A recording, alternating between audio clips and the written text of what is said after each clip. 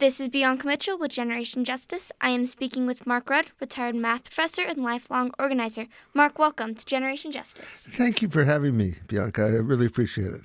So tell us a little bit about yourself. Well, I'm 71 and a half years old, and I've been in Albuquerque for 40 years. Before that, I was a federal fugitive. I'm working backwards now, wanted for a variety of charges that have to do with opposing the Vietnam War. And then before that, I was a student organizer at Columbia University starting from 1965 to 1968 when they kicked me out.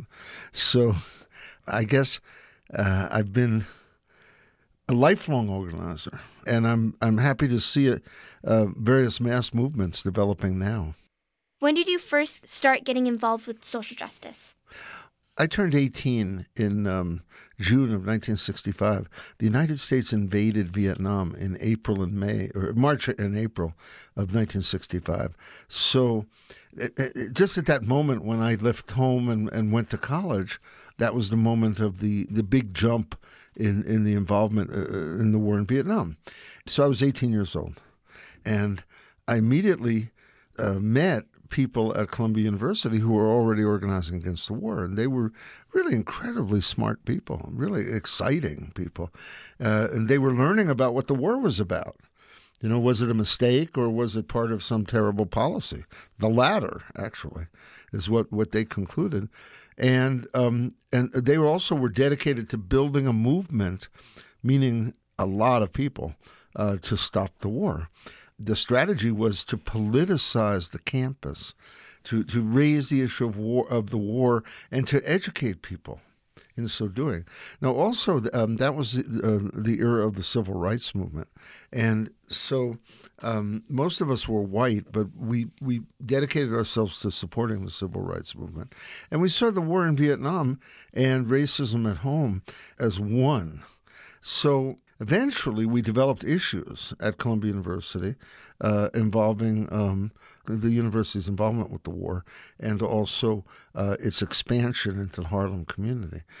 That all came to a head in the spring of 1968 with an occupation of 5 buildings, one of them by black students.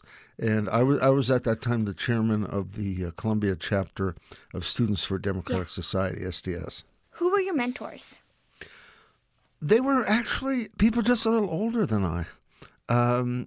Graduate students. At that time, graduate students were very involved with undergraduates. I think it's less common now. I think I was only like 18, 19, 20 years old. I didn't think much of old people. I didn't think that they had accomplished very much. I think it's kind of similar now. Yeah. Yeah. What did you love the most about your early days as an organizer? What fed your soul? Well, I love the idea of meeting and developing strategy with other people, you know, and hashing out ideas for what needs to be done. And then secondly, I love putting a plan into effect. We'll go out and knock on doors in the dormitory and ask people their feelings about Vietnam and try to educate. Also, there'd be occasionally we'd plan a confrontation over something like a CIA recruiter coming to campus. And so we'd then have demonstrations and one thing might lead to another and we'd get into a conflict with the administration. So that was good. I love the idea of working with others and developing strategy. What makes you cringe when you think about your early days as an organizer? What makes me what? Cringe, uncomfortable. Sexism.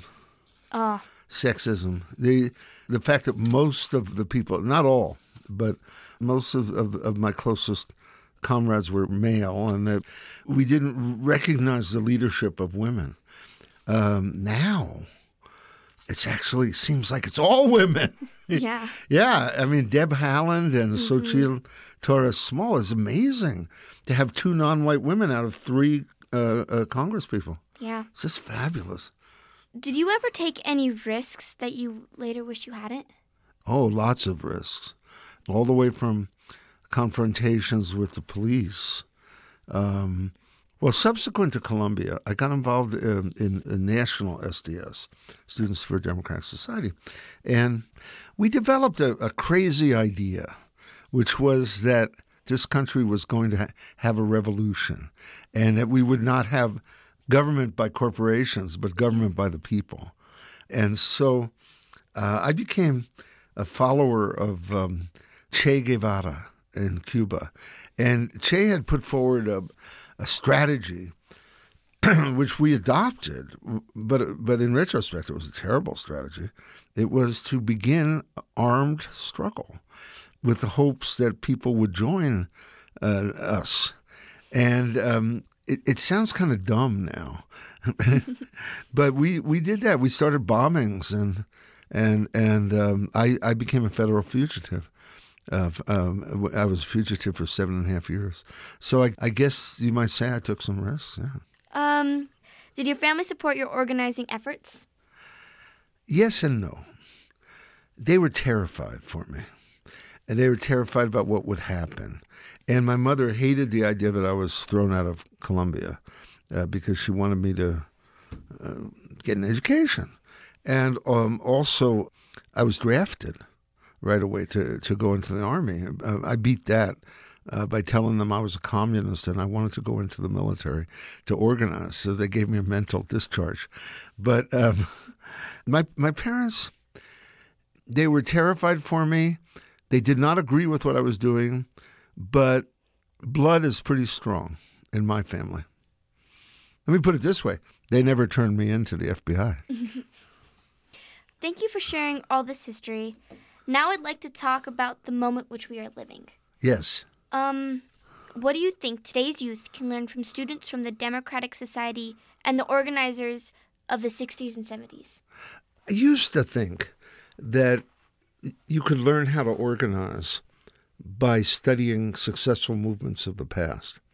And it really wouldn't matter which successful movements. For example, you could study the women's movement and find out how they organized, because that's been more or less successful. You could study the gay rights movement. You could study the student movement during the Vietnam War. You could study the labor movement. You could study a lot of stuff. And there is literature available on how did they organize. I used to think that. Now, I'm not so sure. Because I met a young man who was involved with the hashtag Never Again movement, the Parkland survivors. David Hogg is his name. He's one of the survivors.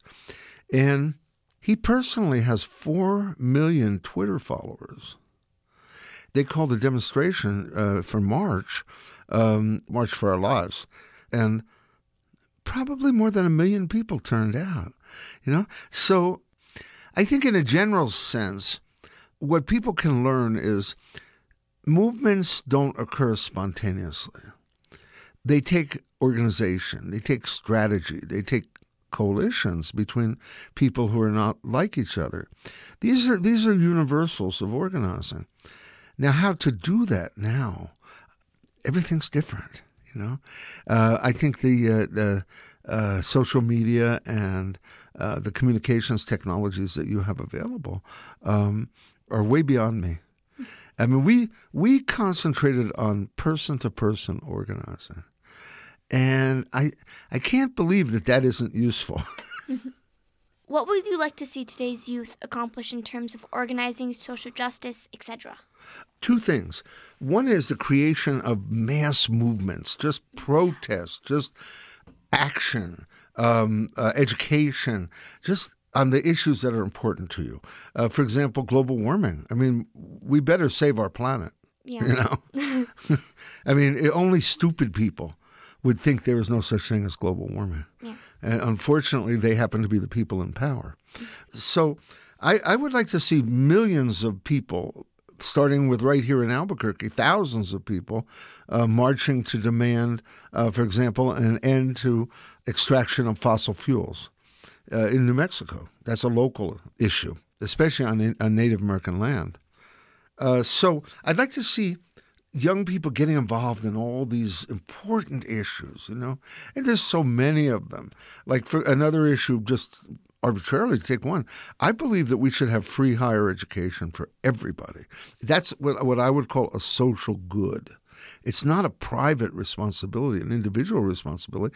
It's good for the society to have free higher education. So demand that. Then the second thing is helping to build a movement for power. Now, in our society, we still do have voting. We still have elections. We still have the ability to organize. Now, clearly money dominates, but people can be more important than money. Not only that, but we can have access to money. When Bernie Sanders ran for the primary nomination, he raised $250 million. That's a lot of money, you know. So it's not just the very wealthy who have money. We can do it ourselves. But building a movement to get the right candidates elected and to vote, absolutely. Now, voter participation among 18 to 24-year-olds just about double in this election, 2018, compared to a previous off-year election, 2014. So that's good. That's great. But we've got to just get so many young people out to vote. So two things, momentum-driven mass movement around issues and related, the movement for political power. Yeah. So next question. How has technology, the internet, social media, cell phones changed organizing? Well, believe it or not, we used to stand on corners with pieces of paper and hand out pieces of paper. They were produced on a machine, not even an electric machine. It had a crank called a mimeograph. And the mimeograph is kind of ink is transferred through something called a stencil. Well, a stencil is a piece of wax, and you cut the wax so the ink gets transferred. You can use a typewriter. You've probably never seen a typewriter. I have. Oh, you have? Without a ribbon to cut the stencil. But to make headlines, you have to use a tool called the stylus. And in other words, it's very primitive. How has things changed? I mean, you could put out a tweet, and whatever you can do to using social media or person-to-person contact or events or anything to engage people. Yeah. You know, to help young people understand why this is important. You know, you have a lot that you're working against, like, for example, all the various forms of entertainment and diversion, and the idea of getting serious about the world rather than being a child. Yeah. I've thought for a lot about this. Are you aware that the word teenager is a relatively new word in the language? It did not always exist. It came into use right after World War II, about the time I was born. And it described people who were neither kids nor adults, right? Teenagers. They're in between. They're teens. That didn't exist before then. Before that, there were just children, and then there were adults. And the job of the older children was to study and learn and to work and to learn how to become an adult, because that's what adults do, is they work.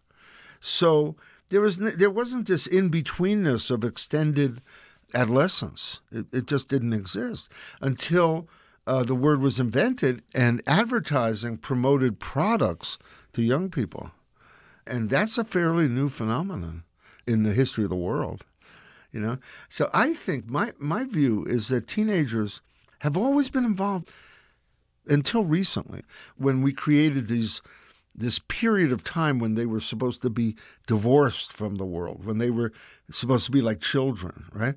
But before that, teenagers were studying to go into the world as adults, because there wasn't that in-betweenness. Yeah. So I think it's going to happen again. I think reality is probably more interesting than reality TV. Yeah. Now things are all confused as to what's real and what's not. We have a president who's actually a reality TV star. It's weird. Don't you find it weird? Yeah. Yeah. What is a mass movement, and why is it so difficult to build a mass movement today? Well, the mass movement involves millions of people, or many, many people. Actually, in a place like New Mexico, for example, let's take fracking. If we wanted to stop fracking near Chaco Canyon, which we do, we have to get enough people involved. Whether going to demonstrations, signing petition, calling state legislators, whatever that involvement is, they have to become involved. Now, as it turns out, a young political scientist at Denver University, her name is Erica Chenoweth, has figured out that you can win, a mass movement can win with only 3.5% of the population. And I thought about that. I mean, that seems like not a lot of people. But 50 years ago, when I was involved in the anti-war movement, for example, the population of the United States was 200 million people. If you calculate 3.5% of that, that's 7 million people. Well, that's about the number of people who were involved in the mass movement. I mean, I don't know, 10 million, 7 million, 5 million, something in there. It wasn't like everybody. Right? It was a lot of people who were outspoken, burning draft cards, resisting the war in some way or another, like at Columbia, not allowing the university to do research for the war. What I'm saying is that a mass movement mobilizes many people to gain a goal. Here in New Mexico, if we mobilize 3.5% of the population, well, our population is 2 million. 3.5% is 70,000. If we could mobilize 70,000 people for a demand like stop fracking at Chaco Canyon or universal higher education free for everybody, we would win. Just getting people involved. That's the mass movement. That's different from a movement for power. Because a movement for power has to operate through a party and has to have candidates and has to have many, many, many voters, right? So we're not talking about 70,000 people in the state of New Mexico. We might be talking about 500,000 people. And it's got to be structured for power. People have to understand how important it is to vote for Deb Haaland, how important it is to vote for Xochitl Torres Small. So those are the two kinds of movements that I like to differentiate and think about. What is the most important thing or things that you wish the youth organizers of today knew? It's not going to happen spontaneously. Yeah. It's going to take organizing. It's going to take leadership. Yeah. Some people, like yourself, are going to have to come forward and say, I suggest this is what we need to do. Mm-hmm. Will you join us? Yeah. And will you engage? And I think that that's how all successful social and political movements have worked in the past. And I'm pretty sure that's how it's going to happen again. Now, you have technology, on the other hand, that allows you to reach a lot of people. David Hogg has 4 million Twitter followers. Are you on Twitter? No. No, but maybe somebody that you know is, and that person might be able to reach thousands of people. What are you learning from the youth? What are you learning from the youth you work with today? I think the youth of today are much more able to bridge gaps, like between white and non-white, between men and women and transgender people and people of various gender identities. You're able to bridge these gaps really well, and I'm trying to learn how to do that. And second, I think that social media seems like it's giving you a natural sense of organizing. Do you think that's possible, or is social media separating people? I don't have the answer to this, but I do know it's definitely something that I can learn. Yeah. I'm only barely on Facebook, and I don't enjoy it. And most of the young people I know don't even use Facebook. They're on Twitter and Instagram and Snapchat. My Snapchat, nieces. yeah. And they use it in different ways. So, well, may I ask you a question? Mm-hmm. When I was your age, I had an intuitive feel. I was born 2 years in 1947, 2 years after the end of World War II. But growing up in the 50s and 60s, I had a sense that anything before World War II was old, and that anything World War II and after was modern, right? And there had been like a big split, right? So I guess my question for you is, where's the dividing line now between old and modern? For me, it's probably 2000 because I was born in 2004. Uh-huh. And I just feel, well, the thing is, for me, I want to learn from the older generation. I want their, what is it called? Wisdom, right? That's a good word to use. I want their wisdom so I don't make the same mistakes and I can make them better. Oh, I love you. We made so many mistakes, and I sure hope you don't have to go through those. That's why I want to ask you about like lots of stuff with Yeah. organizing, because I don't want to make the same mistakes, but I know I will make mistakes. For the newer generation after me, I want to tell them your guys' mistakes, my mistakes, and how they can fix them. I just feel like that's really important for the world to know that, yes, it is old, but they've already gone through it. So you believe in old. Yeah. Yeah. I think a lot of people are like myself when I was young, that old was irrelevant. I don't know. We'll see. I'm asking the question of the wrong person. I've noticed that a lot of people seem to think that anything before the iPhone, and which was around 2006, and social media is irrelevant. Really? Well, I got that feeling from talking to David Hogg. Yeah. Yeah. Well, thank you for letting me interview you. Well, you're welcome. It's Bianca, ever since I've known you, it's been a joy to hang out with you. Thank you. This is Generation Justice. I'm Bianca Mitchell.